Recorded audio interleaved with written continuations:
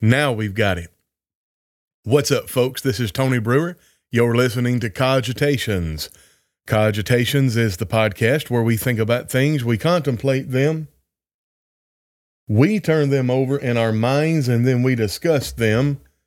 Give me just a second. I don't think I was prepared. All right, let me try it again. Hitherto is the end of the matter. As for me, Daniel, my cogitations much troubled me. My countenance changed in me, but I kept the matter in my heart. We are not going to keep the matter in our heart. We're going to talk about it, and today we're going to talk about some random musings, cogitations about some Facebook comments. And actually, it's one Facebook comment, and it's a comment that was from YouTube.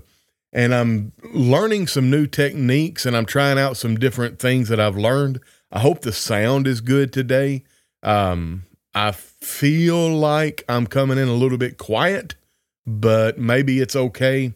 And I'm very interested to see how it sounds in post.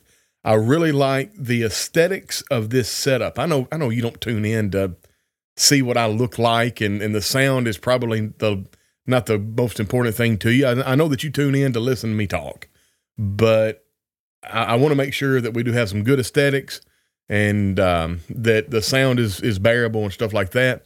But I don't like the mic being right up here in my face. I like the mic to be right here, and this microphone is actually good for that. But I've learned some stuff that I think where I can set it up this way, and it still sounds good. Yeah, so that's all I've got. And let's get into this. What's going on? That's it, Austin. Just holler. We'll hear you. Rusty Kirby says it sounds good here. And we are cogitators, but not kin to the Tater family. Commentators and uncommentators. I like regular taters. I don't like them commentators. All right. Let's get into this. First off, I'm so glad you're here. Let's do the stuff that we do before we get into the podcast. Remember, if you want to support the podcast, look at all the show notes. In a moment, I'll put the tip jar up on the screen. But for right now, we want to hear a word from our sponsor.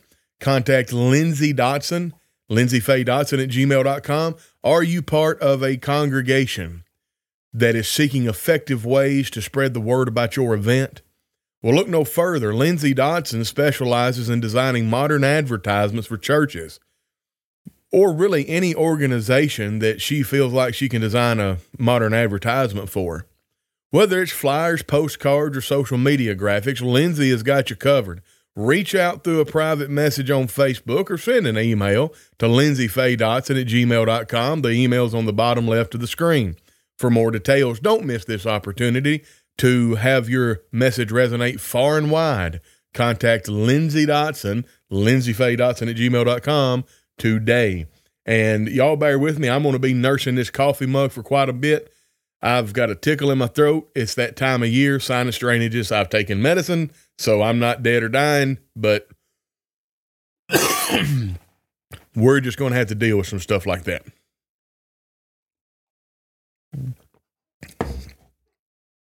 Okay, now, good morning, Wayne Vaughn. Yeah, John, listen all the taters, agitator, investigator, commentator, instigator. All right, let me get in here to. I want to do an overlay here. So we're going to have 3 sections today. We're going to talk about 2 comments that I received, and we're going to talk about one post that I put. And the reason we're going to end with that is because I put a post on Facebook that really resonated with folks, and especially it resonated with gospel preachers. If you put a post out on Facebook and you have one person private message you saying, "Hey brother, I appreciate your post. It describes what I'm going through or what I've gone through," then you know you've struck a nerve with more than that one person.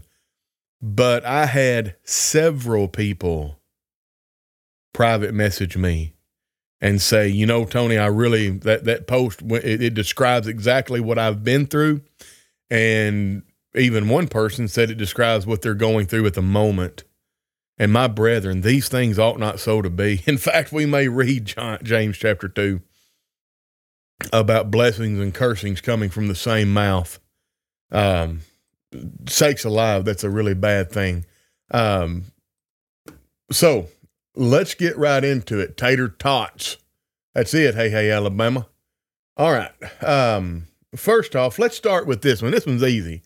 Can y'all see that? You know what? I don't even know if you can see it really well. I don't have a way to zoom in on it. I'm going to leave it up just for a moment. So I put out a long time ago, I stole a video off of TikTok. You can do that on TikTok. Anyway, long story short, it was this guy that was wearing this flat billed cap. He's got face tattoos. I think he's got a gold tooth. The dude's been in prison, okay? And he has given his life to Jesus. I think he is woefully mistaken in several areas, but he has a mind for hermeneutics and logic.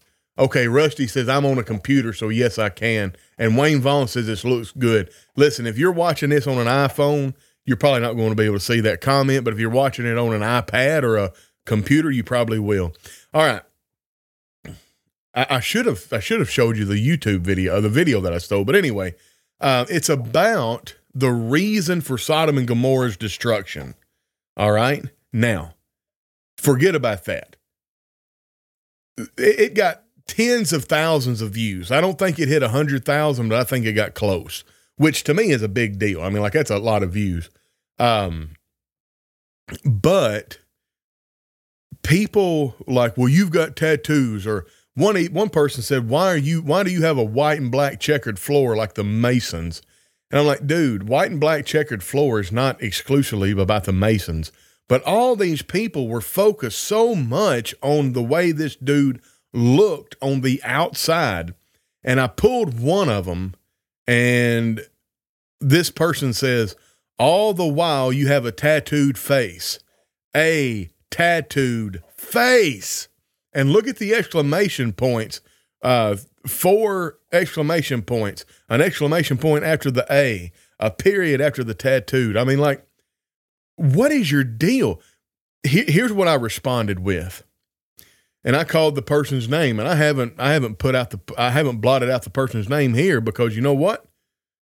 It's out there on public. I said, listen, if I have a face tattoos, am I going to hell? Can I not be saved? I've been reading the Bible, trying to find the verse that says I can't serve Jesus or speak the truth if I have face tattoos. Can you help me? The implication is, can you help me find that verse? I did find some verses that command to judge with a righteous judgment and not on appearances. I also found verses that command not to be a respecter of persons in relation to the faith of Jesus Christ, and how that God sees not as a man sees. Ooh, there's a typo. For God looks at the inner man. Anyway, maybe you could help me with that scripture that condemns me to hell for face tattoos. Folks, this is indicative of the kind of stuff that you get on Facebook, but sadly, it's indicative of the kind of pearl clutching that you get from members of the Lord's church. Why do people feel the need to tear other people down? Why do people feel the need to hold other people up to their standard? Folks, listen to me. I want you to lean in and listen. Let's go to 1 Thessalonians. And if you've listened to me for any length of time, you know exactly where I'm going. I don't know where I'm going. 1 Thessalonians chapter 4. All right. Let's see. I'm going to start to verse 9. But as touching brotherly love, you need not that I write unto you, for ye yourselves are taught of God to love one another. And indeed you do it toward all the brethren which are in all Macedonia.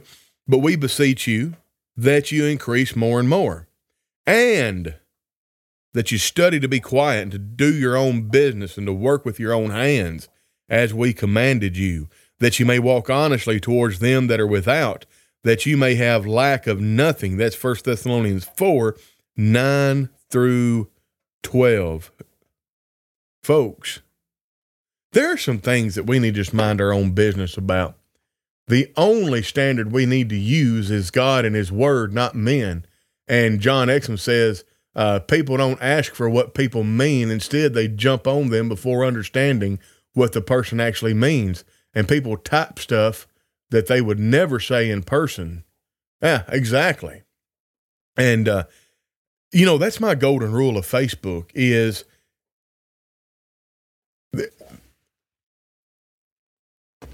we're gonna highlight this comment. This is a good one. And incidentally, I don't know who this is, but it says Facebook user. That means that they're watching in one of the groups. I'd rather come before God with a tattoo on my face than to go to hell with a non-tattooed face. Now, before anybody says anything, I don't know who this is. It just says Facebook user, but I'm willing to stand for this person and say they are not condoning going out and putting a tattoo on your face. In fact, if you're listening to this and you're like, you know what? I've been thinking about getting a tattoo on my face, and I wonder what God would think about it. God don't want you to put a tattoo on your face. Neither does Tony. I bet you $1 to a moldy donut, not a soul in this live stream wants you to put a tattoo on your face either. Not because they're judgmental, not because they want your harm, because they want the best for you. And regardless of your intent, you're going to have problems for the rest of your life if you put a tattoo on your face. If you don't believe me, notice the comment that we're looking at today. It affects everything in your life, and small-minded, weak people judge you harshly because of it. So don't do that. It's a net negative. It doesn't add the value to your life that you think it adds. And listen, if you want to go get a tattoo where you can cover it up with clothes. Get a tattoo that only your wife, or, well, if I'm a male, so I speak from a male perspective. Go get a tattoo that only your wife or your husband can see. But once you start putting tattoos on places that you can't cover up, then you have entered into a subsection or a subculture in our society that, regardless of how popular people want to say it is, it still affects you negatively in the long run. Okay? This is not about saying, oh, let's just go get tatted up. This is about matters of judgment. And because we love you, if you're thinking about getting a tattoo on your face, we are going to implore you, please don't do that. But we're also going to be honest with the scriptures, and we're going to say, you know what? There's not a book, chapter, and verse that explicitly prohibits it. In other words, there's no legislation there. So it's not ipso facto. It's not inherently sinful, or it's not legislatively sinful. But don't do it. Now, that being said, what if somebody who was in that lifestyle finds Jesus and they repent of their sins, they turn to God, and they bring forth fruit befitting the repentance? Are you saying that they have to spend, in some cases, hundreds of thousands of dollars and go through hours of painful surgery to get those tattoos removed?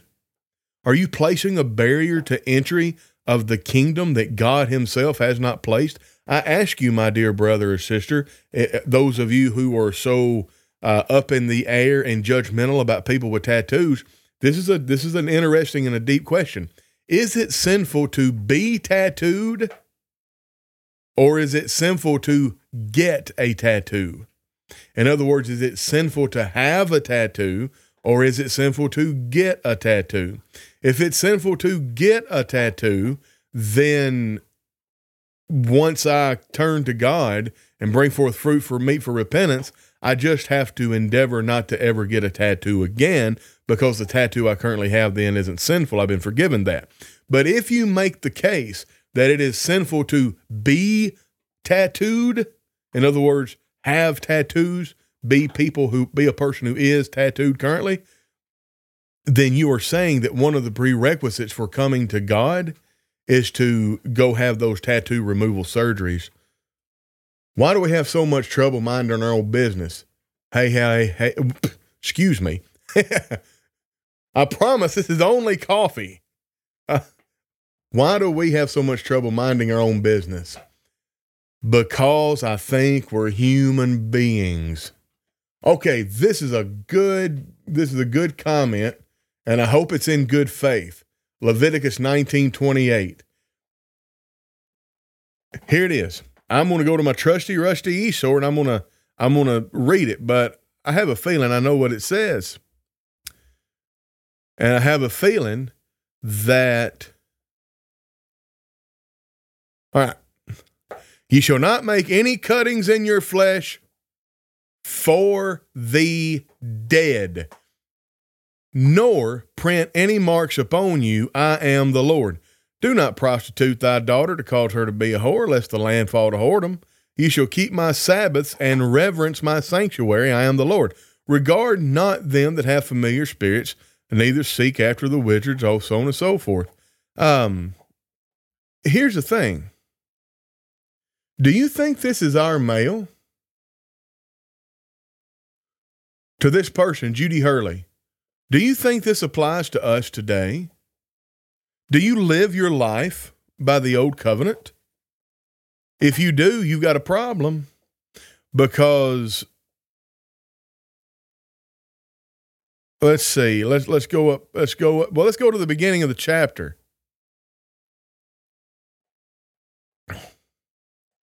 Let's go at the beginning of the chapter.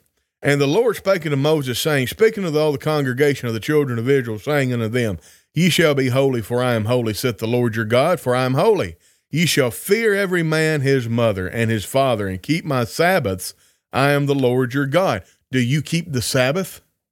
Saturday night at 6 p.m., do you turn off all electrical devices and check out from the internet and only do things by candlelight and stuff like that?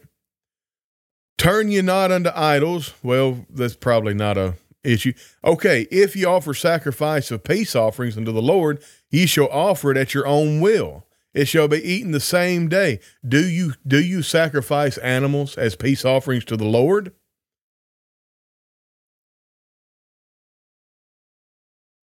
And when you reap the harvest of your land, thou shalt not wholly reap the corners of thy field. Do you have a field? When you reap the harvest of your land, do you leave the corners for the people to glean?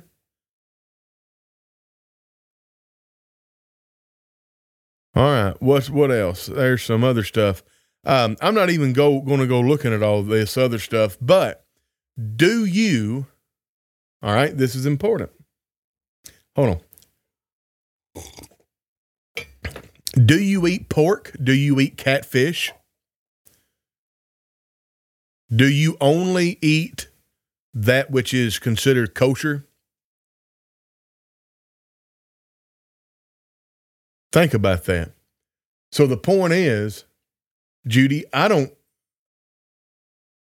yes, okay. So then Leviticus 19:28, that doesn't apply. Because if you don't eat, or if you eat pork and catfish, if you don't sacrifice animals to God, what else? And Barry, Mammoth Spring Church of Christ, he's a step ahead of me. That's where I was going next. I can't remember all the questions that I asked, but if you answered all those in the negative or the positive as they were needed to be answered, then Leviticus 19:28 doesn't apply. Mammoth Spring Church of Christ, this is Barry Odell, my friend. If Leviticus 19:28 applies to us today, then so does verse 19.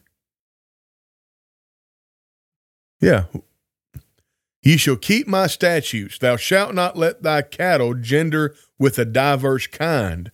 Thou shalt not sow thy field with mingled seed, neither shall the garment be mingled of linen and woolen come upon thee.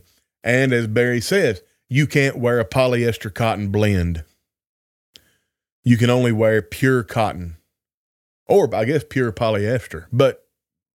And incidentally, as I was reading there, you can't cut the corners of your beard if you're a man.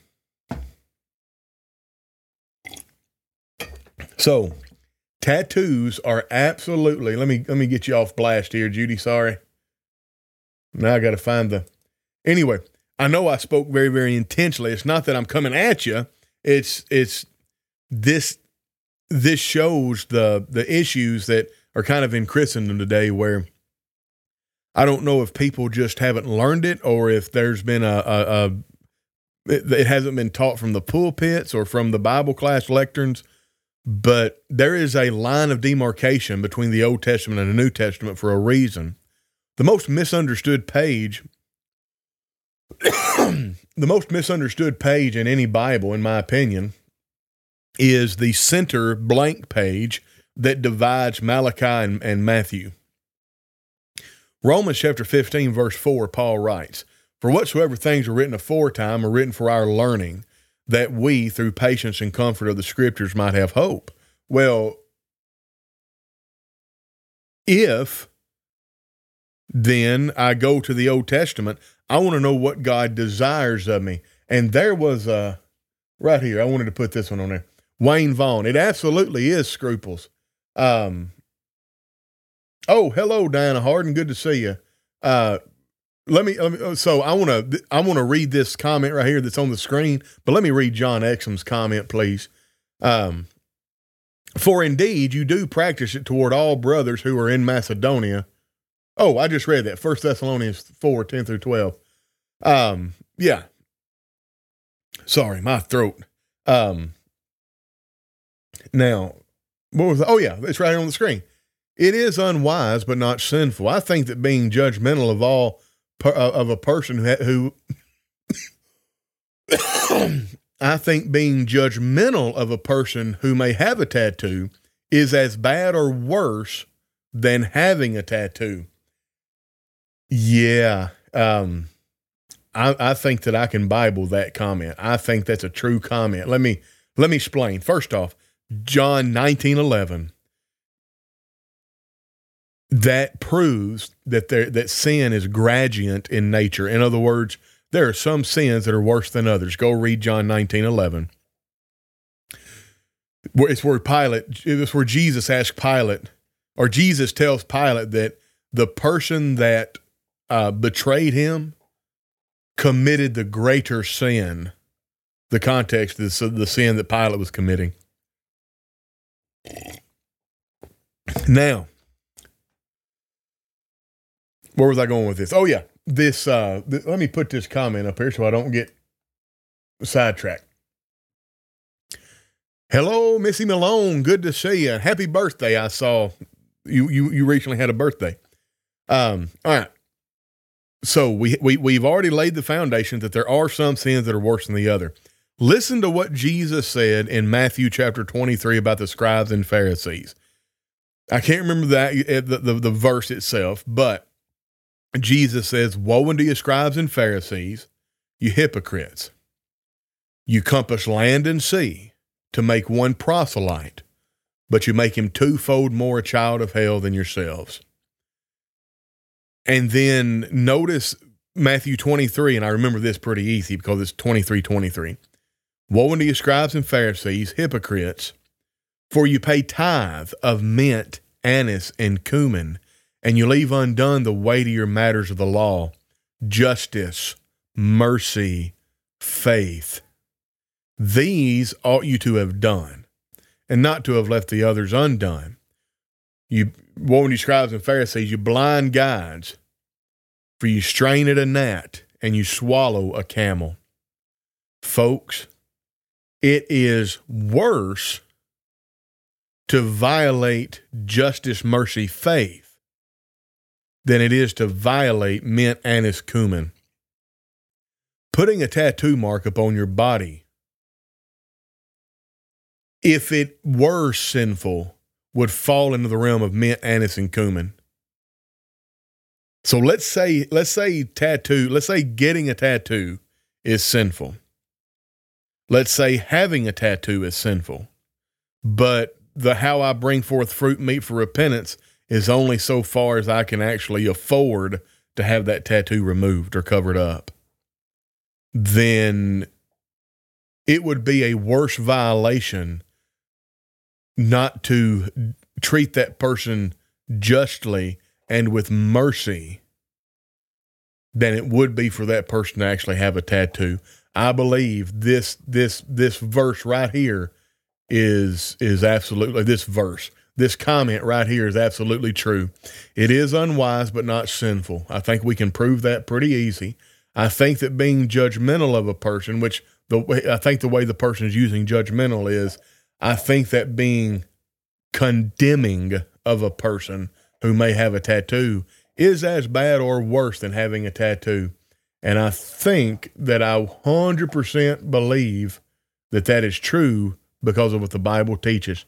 Could you do an episode where you discuss the post regarding the treatment of preachers you made the other day? I think that would be a good discussion and needed. I'm actually going to finish this podcast with an overview of that post. We may expand it out. I'm not sure. I know a lot of people message me about it, and it really hit a nerve. So here's the thing with this post right here, with this comment right here. Where am I at? Design. Yeah. Sorry. With this one right here, I was pretty rough with them. If I have a face tattoo, am I going to hell? Like, you got to answer these questions. Can I not be saved if I've got a face tattoo? In other words,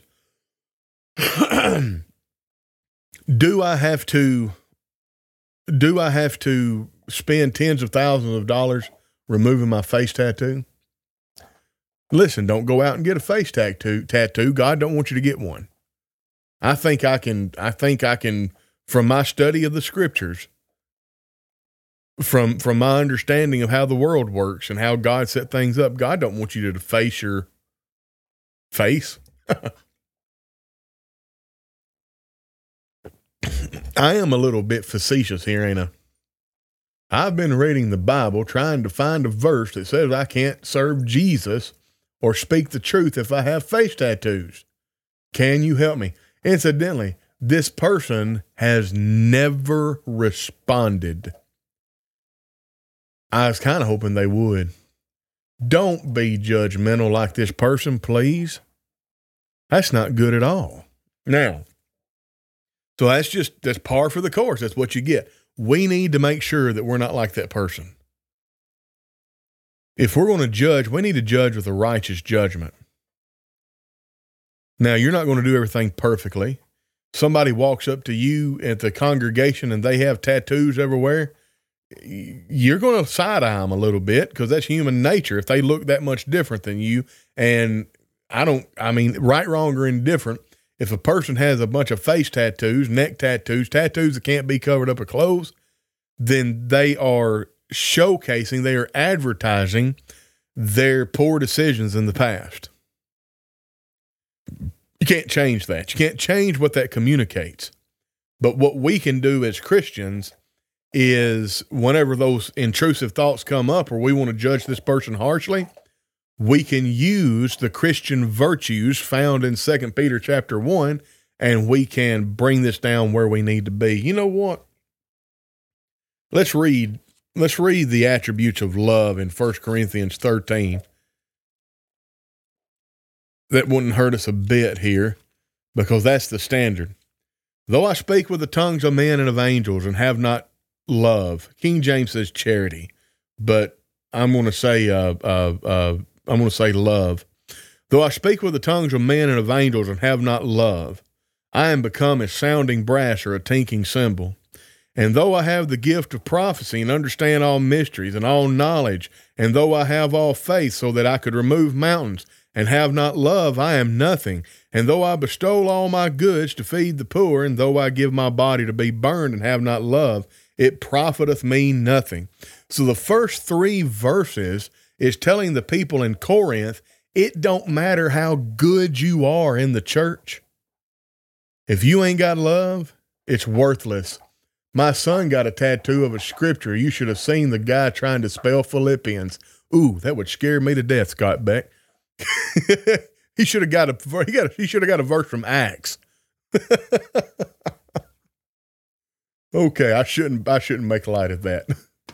Facebook user, it's Ted Knight, and I made this comment that you've been discussing. Cool. Awesome. I wonder how many we have assisted in their walk with Satan. Oh, good grief, what a brutal comment. I wonder if that's got to be from Ted too. That just has the ring of age of wisdom. I wonder how many we have assisted in their walk with Satan because we have been so condemning of them for some matter of judgment. Way more than we'd ever want to admit, Ted. If that is Ted, I'm sure it is. And then Wayne Vaughn says, in time past, I have been looked down on just for having two. Yeah, I can imagine that. All right, let me do this real quick. I said I was going to do it earlier. The tip jar. If you want to donate something, you can, and it's right there. And if you want to donate to another place, Patreon or Buy Me a Coffee, that's in the show notes. Now let me get back to the 1 Corinthians 4:5. I'm in 1 Corinthians. I don't know what 4:5 reads. Therefore judge nothing before the time until the Lord come, who both will bring the light of the hidden things to darkness and will make manifest the counsels of the hearts, and then shall every man have praise of God. Yes. Yeah, we're not so on one hand, we're commanded to judge, and on the other hand, we're commanded not to judge. That means we need to do a little bit of scratching the surface and figure out how those two terms are being used differently. Nothing wrong with that. But I want to read the rest of this chapter 13, and we're going to talk about the attributes of love. That's right. That verse has been, there's probably a good reason that verse is stuck in your head. All right. Love suffereth long and is kind. Love envieth not. Love vaunteth not itself, is not puffed up, doth not behave itself unseemly, seeketh not her own, is not easily provoked, thinketh no evil. Love thinks no evil. If you see a feller with a face tattoo, do you think that he is currently a man of low moral character who makes poor decisions?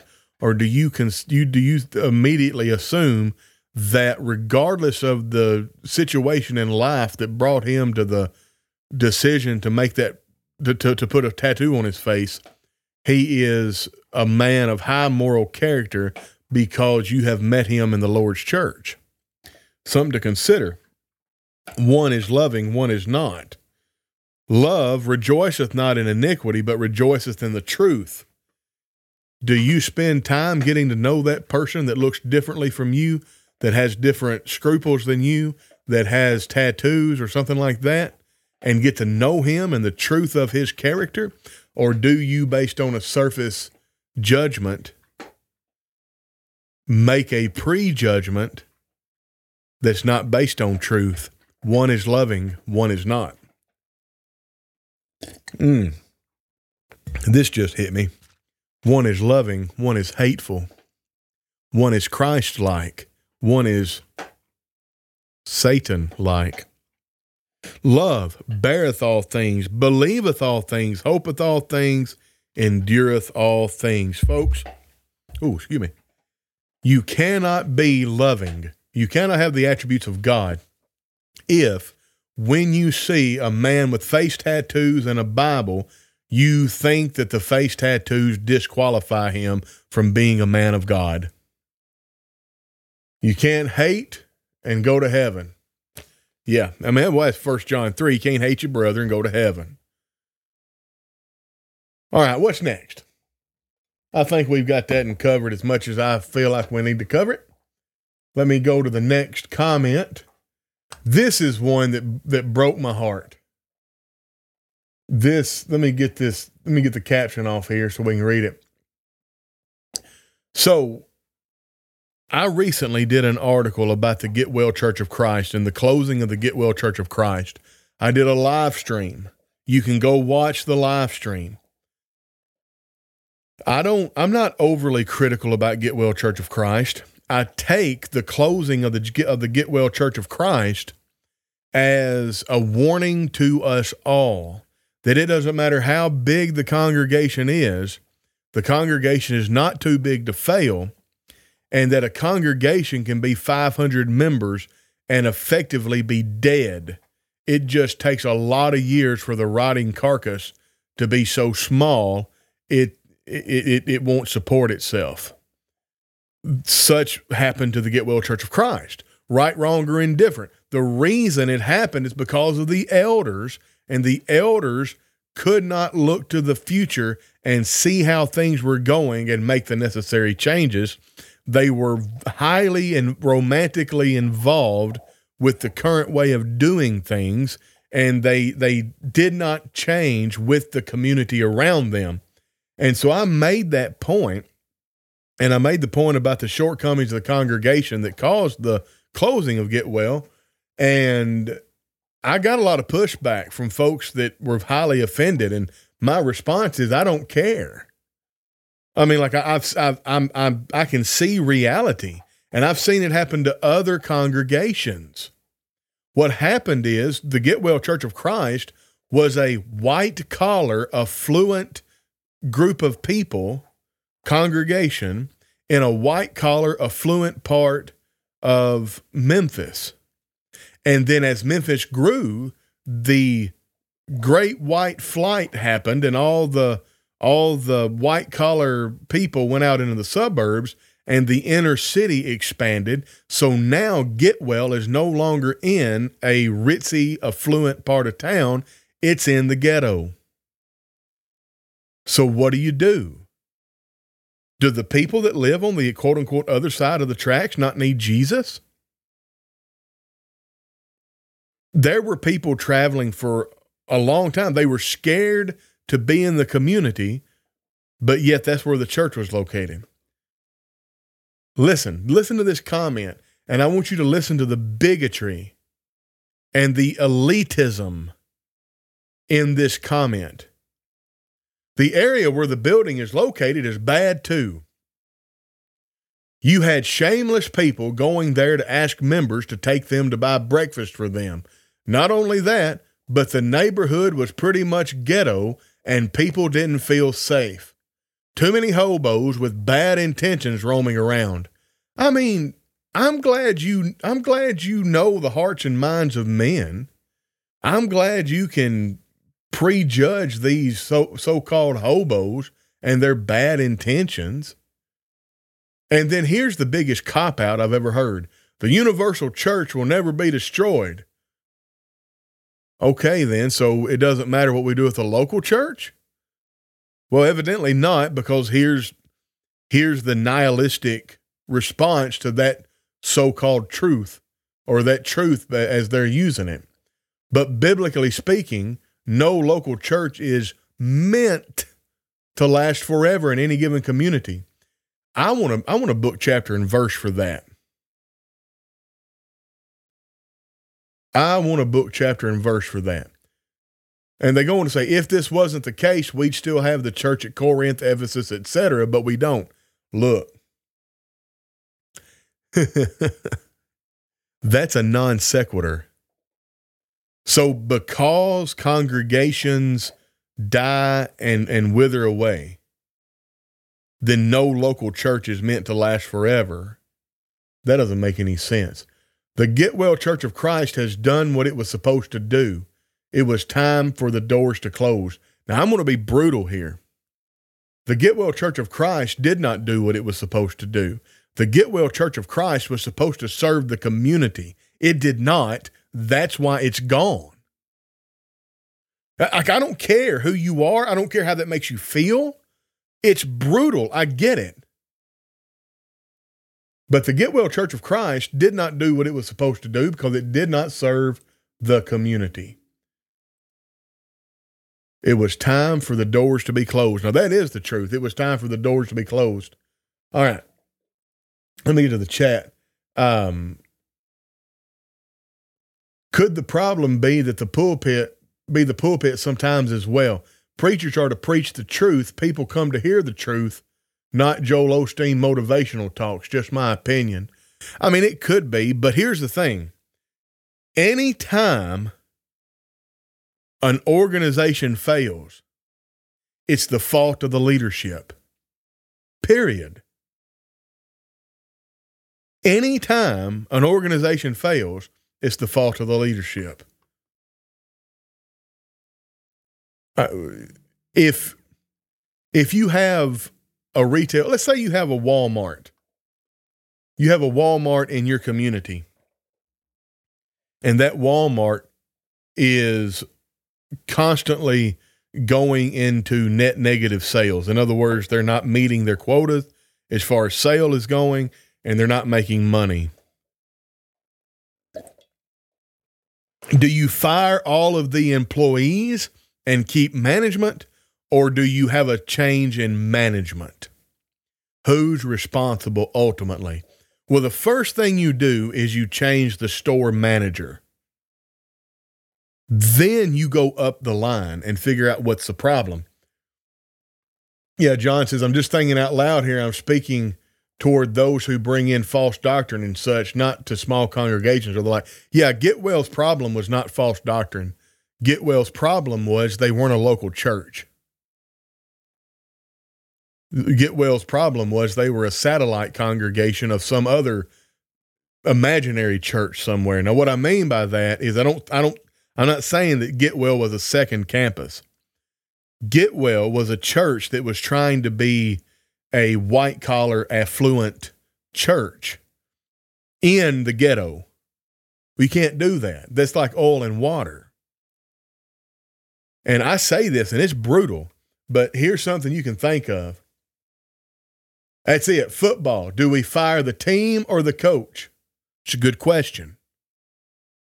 You don't get rid of the whole team. Now, don't get me wrong. Okay, let me be fair here. If you have a problem player on the team that's dragging the team down, then that player gets fired. So yes, it is possible, but who is responsible for firing that player that's dragging the team down? The coach, the management.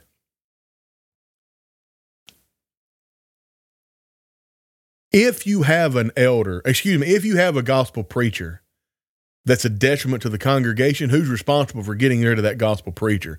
The leadership, the elders. So even if a gospel preacher comes in and starts preaching false doctrine, whose job is it to fix that? It's the elders. And if that guy won't, you can't be an elder unless you have the ability within you to stop them. I was going to say shut up the mouth, but I think the King James says stop the mouth of the gainsayer.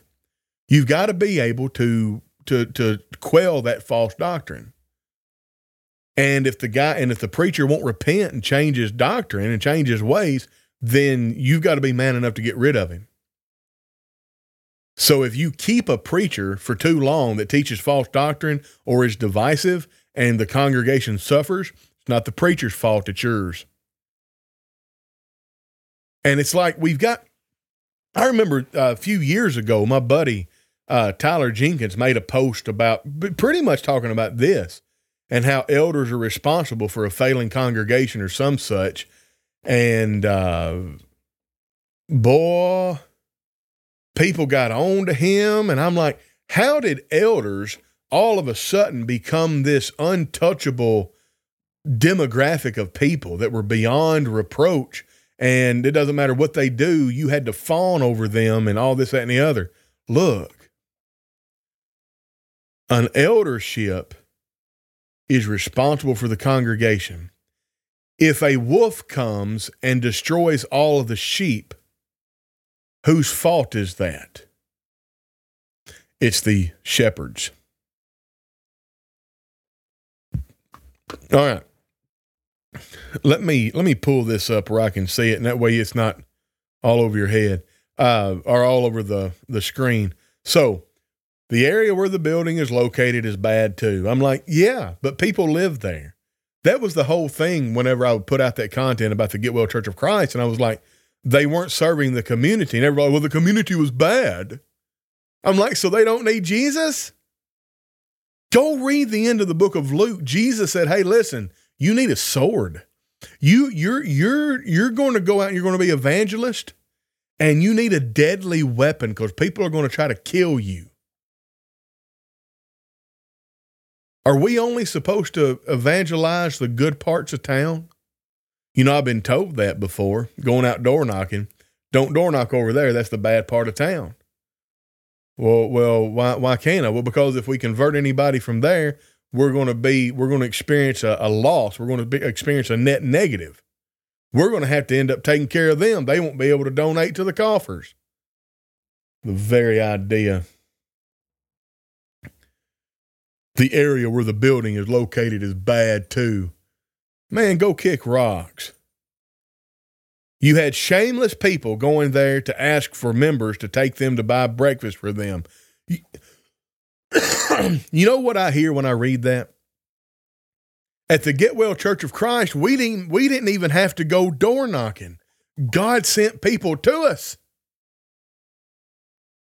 Well, they were shameless people. They were just trying to get one over on the church. Yeah, so what? Does it surprise you when people in the world sin?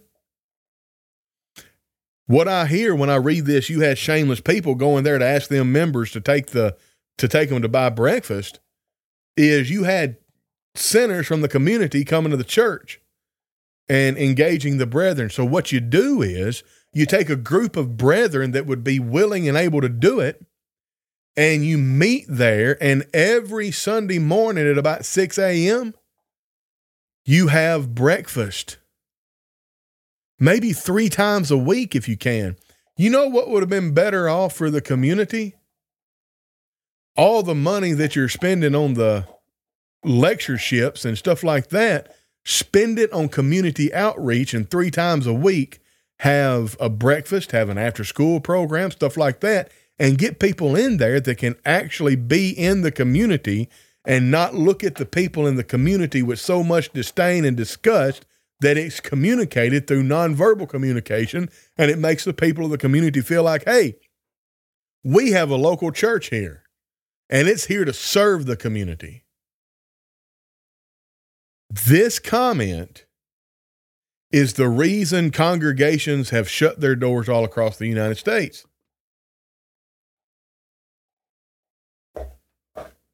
Folks, I know that there's a lot of people who loved the Get Well Church of Christ and the people in it, and there's been a lot of really good people that have been preachers at the Get Well Church of Christ. What good's it do them?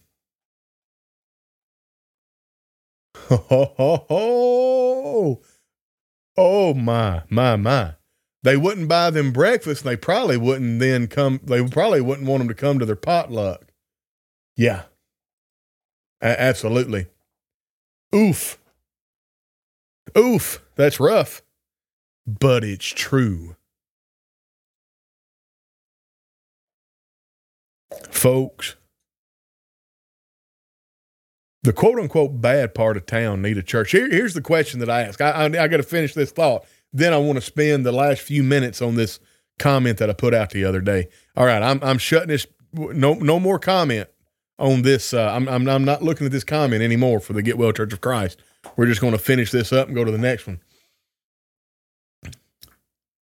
Think about the congregation where you worship. What if it winked out of existence tomorrow? How would you be affected, and how would the community be affected? If your only answer is, well, everybody in the community that worships here would have to drive 30 minutes to worship, then there's no reason for your congregation to exist. Think about that. If the answer to the question of how would the community be affected if the congregation shut its doors tomorrow, if your only answer is, then the people who worship at the congregation would have to drive 30 minutes down the road, there's no reason for your congregation to exist. Scott Beck says, say it again for the people in the back.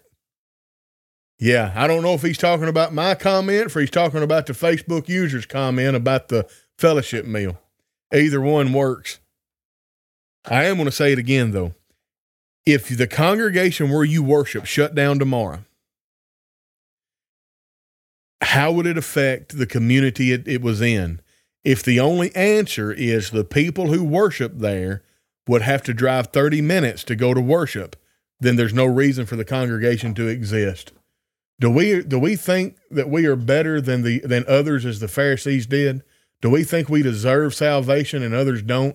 This attitude should not be so among the Lord's people. Absolutely. All right. Some brutal words for thought today. Oh, yeah. Number next.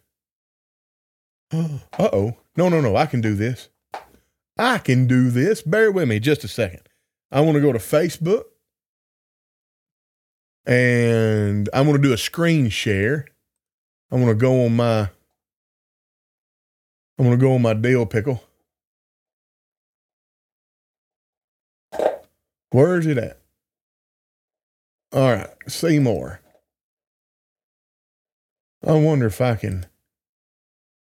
Nope, it won't let me. All right. I don't know how to zoom. Bear with me. I'm trying to zoom. Back, forward, reload, print, cat. Well, it won't let me zoom.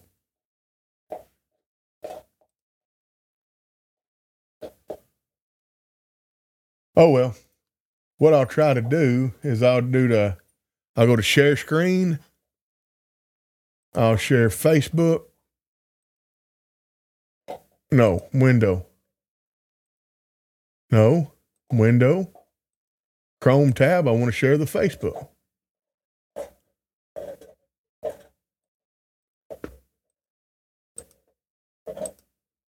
Oh, it's not letting me do it.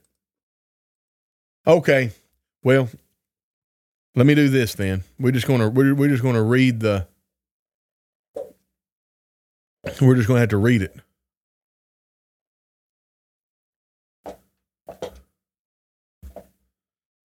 Boy, this makes for some riveting content. All this dead air.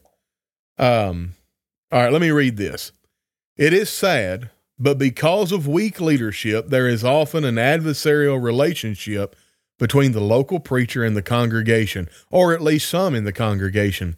These are often those who rule by proxy through the eldership. Woe unto you if you are an elder and you think your job is to smooth things over when a member comes to you with a complaint about the preacher, or anyone for that matter.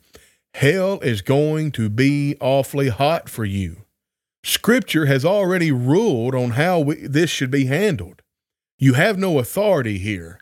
God has already spoken. In this case, your job is to protect the preacher from the predations of these weak and sinful individuals. More often than not, these critics need to be withdrawn from anyway. It is not, repeat, not the criticism that is the problem. It is the attitude of entitlement to think that their contribution and attendance is valuable enough for them to leverage in order to get what they want. If you are currently going through anything like this, my prayers are on your behalf. Just remember, the great avenger will exact justice on your behalf. You may take pleasure in that. You may also take pleasure that you are in the company of great men who have gone before you and have suffered similarly at the hands of weak people. Now, here's the quote that I stole from somebody else that inspired the message. This actually has nothing to do with anything that I'm currently going through.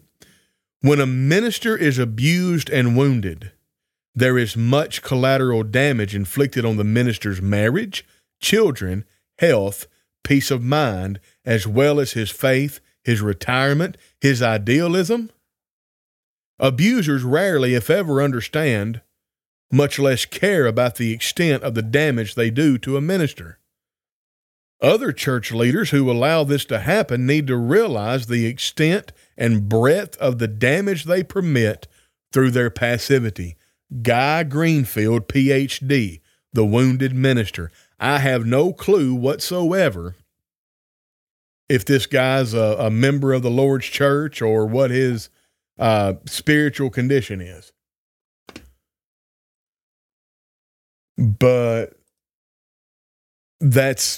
I'm telling you, I had 4 people, okay? I had 4 people reach out to me, and either it's something they're going through right now or it's something they've gone through in the past, and 2 of those people are no longer in full-time ministry because of this.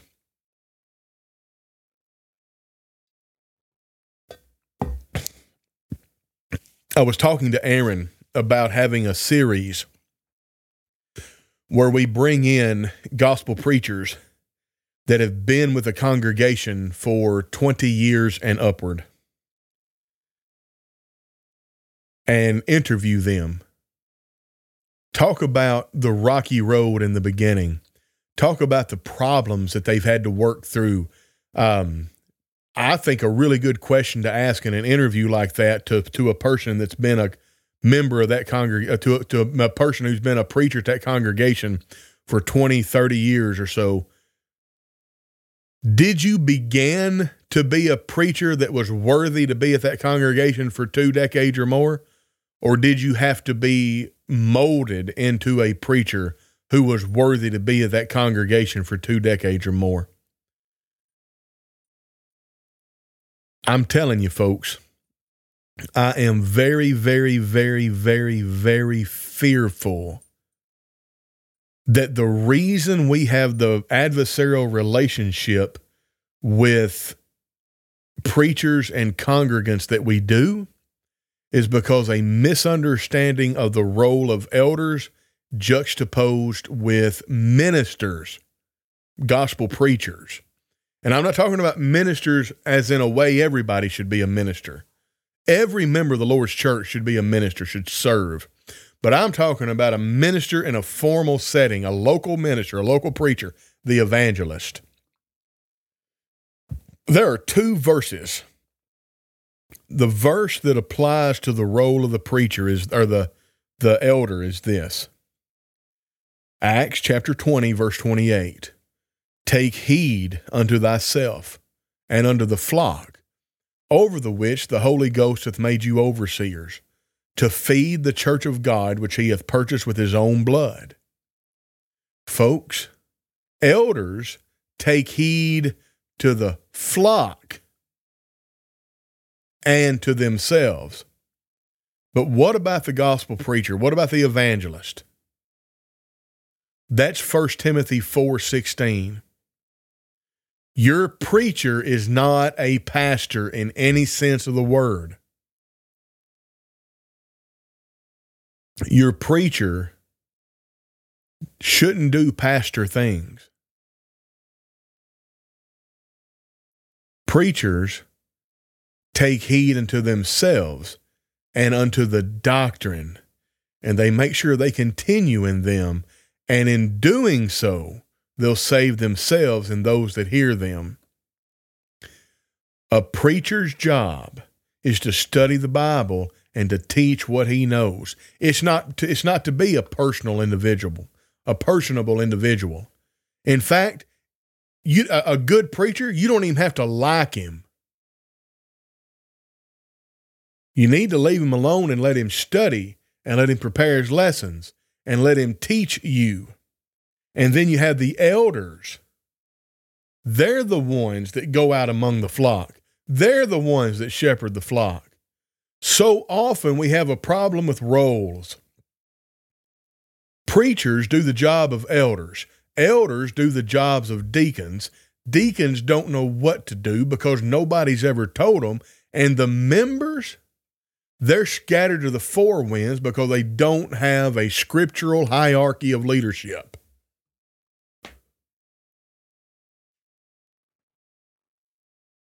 Tony, what are some of the things people complain about to their preacher? Is it primarily topics preached on? Sadly, not primarily. Most of it has to do with what they wear, what they look like, the car that they drive. Well, I can't believe you went in that restaurant to eat. It's hypercritical stupidity. And listen, it's stuff like, well, I'll tell you something that happened to me. I was preaching through all of the parables. And the elders at that congregation set me down and they said, hey, we've had some complaints from some members. And I said, okay, what are the complaints and who are the members? Of course, they wouldn't tell me. They want you to preach more gospel sermons.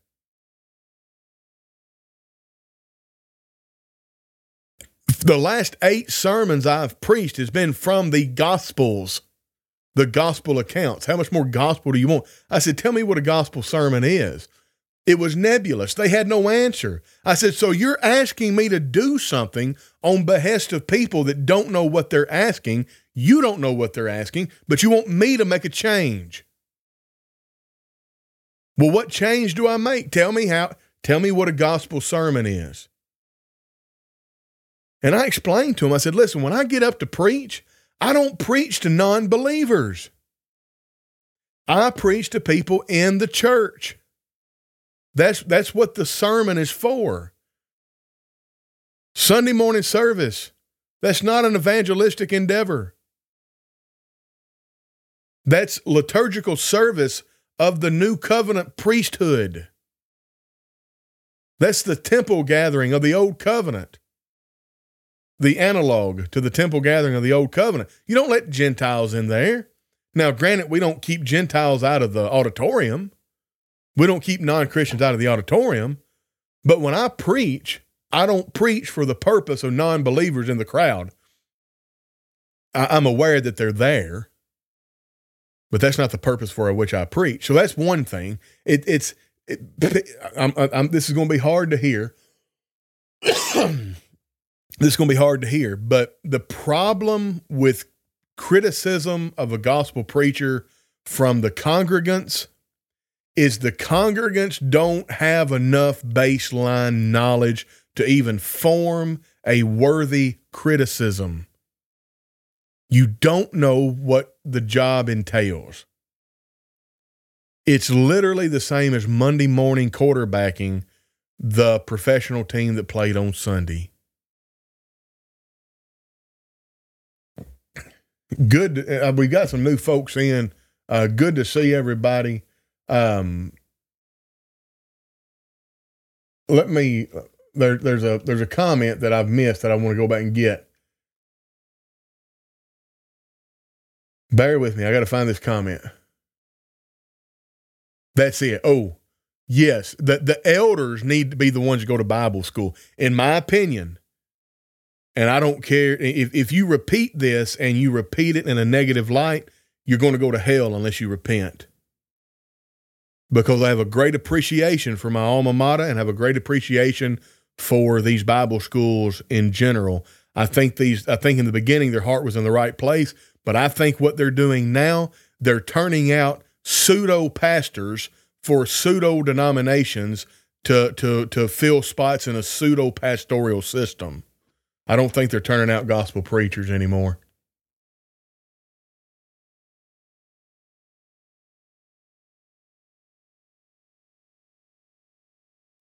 All right, hold on. Well,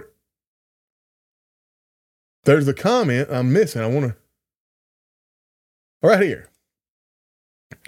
It's from David James Stafford. Sadly, sometimes an elder's wife rules through proxy. So many treat the elders as an HR and make their complaints instead of following Matthew 18:15. Yes, let me tell you something. If you have an eldership and a complaint comes to the eldership about the preacher, it's the eldership's responsibility to tell that person, we have no authority here. You have a problem with the preacher. God has already ruled. Here's what you do according to God. You go to the preacher. Well, the preacher's not very approachable. Then it's not a big enough problem. Go kick rocks.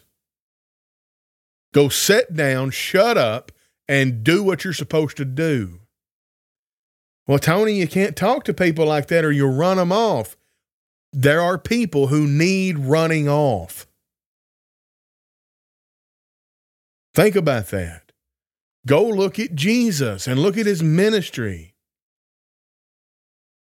When you start tallying how many people stuck with him versus how many people he ran off, how many thousands were in attendance at the feeding of the 5,000? At the feeding of the 5,000, you only counted men. So how many men, women, and children together were there? So you go from that to the day of Pentecost, there's 120 in an upper room. Folks, Jesus would not be able to keep a job in our local congregations. Some people are goats. Some people are tares. We don't have to mess with that. God knows their hearts, and it'll be dealt with on the day of judgment. But when they show you who they are, then you have to practice church discipline. Some of the best preachers I've known have nothing more than a high school diploma. The Bible is easy to understand most of the time. I don't need to know the opinion of a man from the 1600s. I'm all for preaching schools, but there's simply no need in the modern era for a school of theology. Jason, I disagree. We absolutely need schools of theology. That's just true on its face. We need schools of theology. But what has come down, what has started to happen is, I'm afraid that because the shift in demand has happened, the supply has made up for it. And so, like I said, what most congregations want now is not a preacher. They want a pastor. Now, they don't give him the title pastor, but they make him do everything that a pastor is supposed to do. And so you have an issue. There's your problem. And from my experience, we need better learned elders. They need to know what they are getting into before they take the position. Absolutely. Absolutely. All right. So I've gone about 7 minutes over. I think maybe I'll hold off here on this post about the adversarial relationship between a preacher and the congregants, and we'll work this into to a Christianity Now episode. Maybe we'll try to get a guest or whatever. But the thing about it is, here's a good illustration. The elders are the shepherds. They're the ones that's out and amongst the flock. They're the ones tending the flock. All of that good stuff. They're the ones leading the flock. Well, then what role does the preacher play? He's the sheepdog. He's the one, through study of the word and adhering to the word, preaching the word, he keeps the flock going in the direction where they're supposed to go and gathered together. Folks, Titus chapter 2, bear with me just a second. Titus chapter 2, the last, come on, where's it at? Verse 15, Titus 2:15. These things speak and exhort and rebuke with all authority. Let no man despise thee. The things that the preacher is supposed to preach, he's supposed to speak and rebuke with all authority. He's supposed to preach the word. He's supposed to be in season and out of season. Reprove, rebuke, and exhort with all longsuffering and doctrine. The preacher is not in charge in lieu of elders. The preacher is not in charge when there's elders. The preacher's not in charge of anything at any time. The only thing the preacher does is make sure the word of God gets a voice. And if the word of God is not followed, he is to rebuke publicly the eldership that is not following it. And we'll talk more about that when we fill this out some more. Me, Aaron, and we'll try to get a guest. Anyway, I like what Tri-Cities has done. They're a school of preaching and Christian development. They want to focus on the church as a whole and not just preachers. Scott Beck says, appreciate your thoughts and comments, Tony, and for going online after Aaron and not making us choose between the two of you, LOL. Oh, yeah, that's right. Every other week, Aaron has his 2x2. Sometimes we have some overlap. Sometimes he don't get done right at noon. The preacher's responsibility do not, that emphasis is mine. The preacher's responsibility do not include visiting and calling the brethren. You are correct that you may want a pastor without the title given. Absolutely. Yeah, that's what people want. And again, that's what our preaching schools are turning out. In the class Preacher and His Work at Memphis School of Preaching, I didn't learn how to be a preacher. I learned how to be a pastor. I learned how to go around and shepherd the flock. I have stopped doing that. Now, does that mean that the folks don't know me? Does that mean that I don't go build relationships? God forbid. I still do that.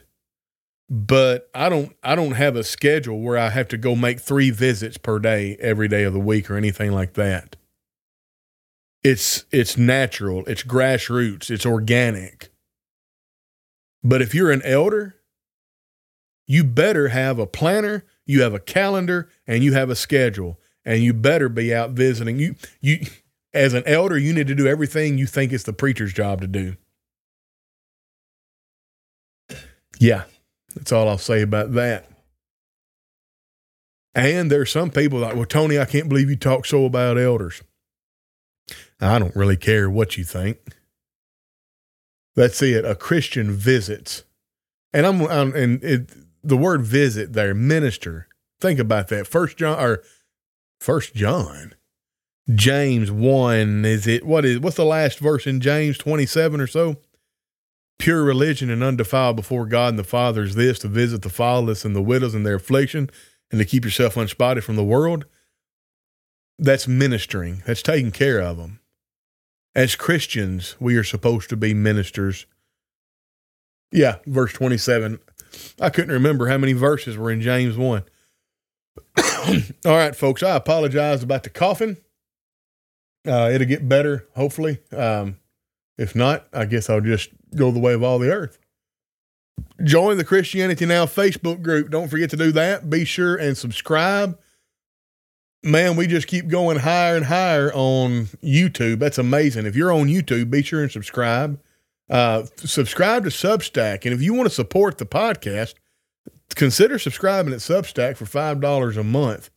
But if you don't want to do that, if you just want to, and incidentally, I feel weird. A lot of content creators, whenever people send them donations and stuff like that, they call their name publicly. If y'all want me to do that, I will, but I feel like the people that donate to the Cogitations Christianity Now, the Christianity Now platform and brand, I don't feel like they want everybody to know it. So I don't, but understand how grateful I am to you. So we have an individual in the chat today that sent the nearchurches@gmail.com a $25 donation. Well, not yesterday, obviously, but Friday. I am very, very grateful for that. And just understand that I'm grateful. I just don't call your names. So anyway, that's all we've got here, folks. Listen, I hope it hadn't been all gloom and doom. I hope I've said something to encourage you and to enlighten you and to make you want to double down. And as cliche and trite as it sounds, and I don't care from what the source is, I want to encourage you to go out there and be the change that you want to see. And we won't have to have any ranty and ravey conversations like this anymore.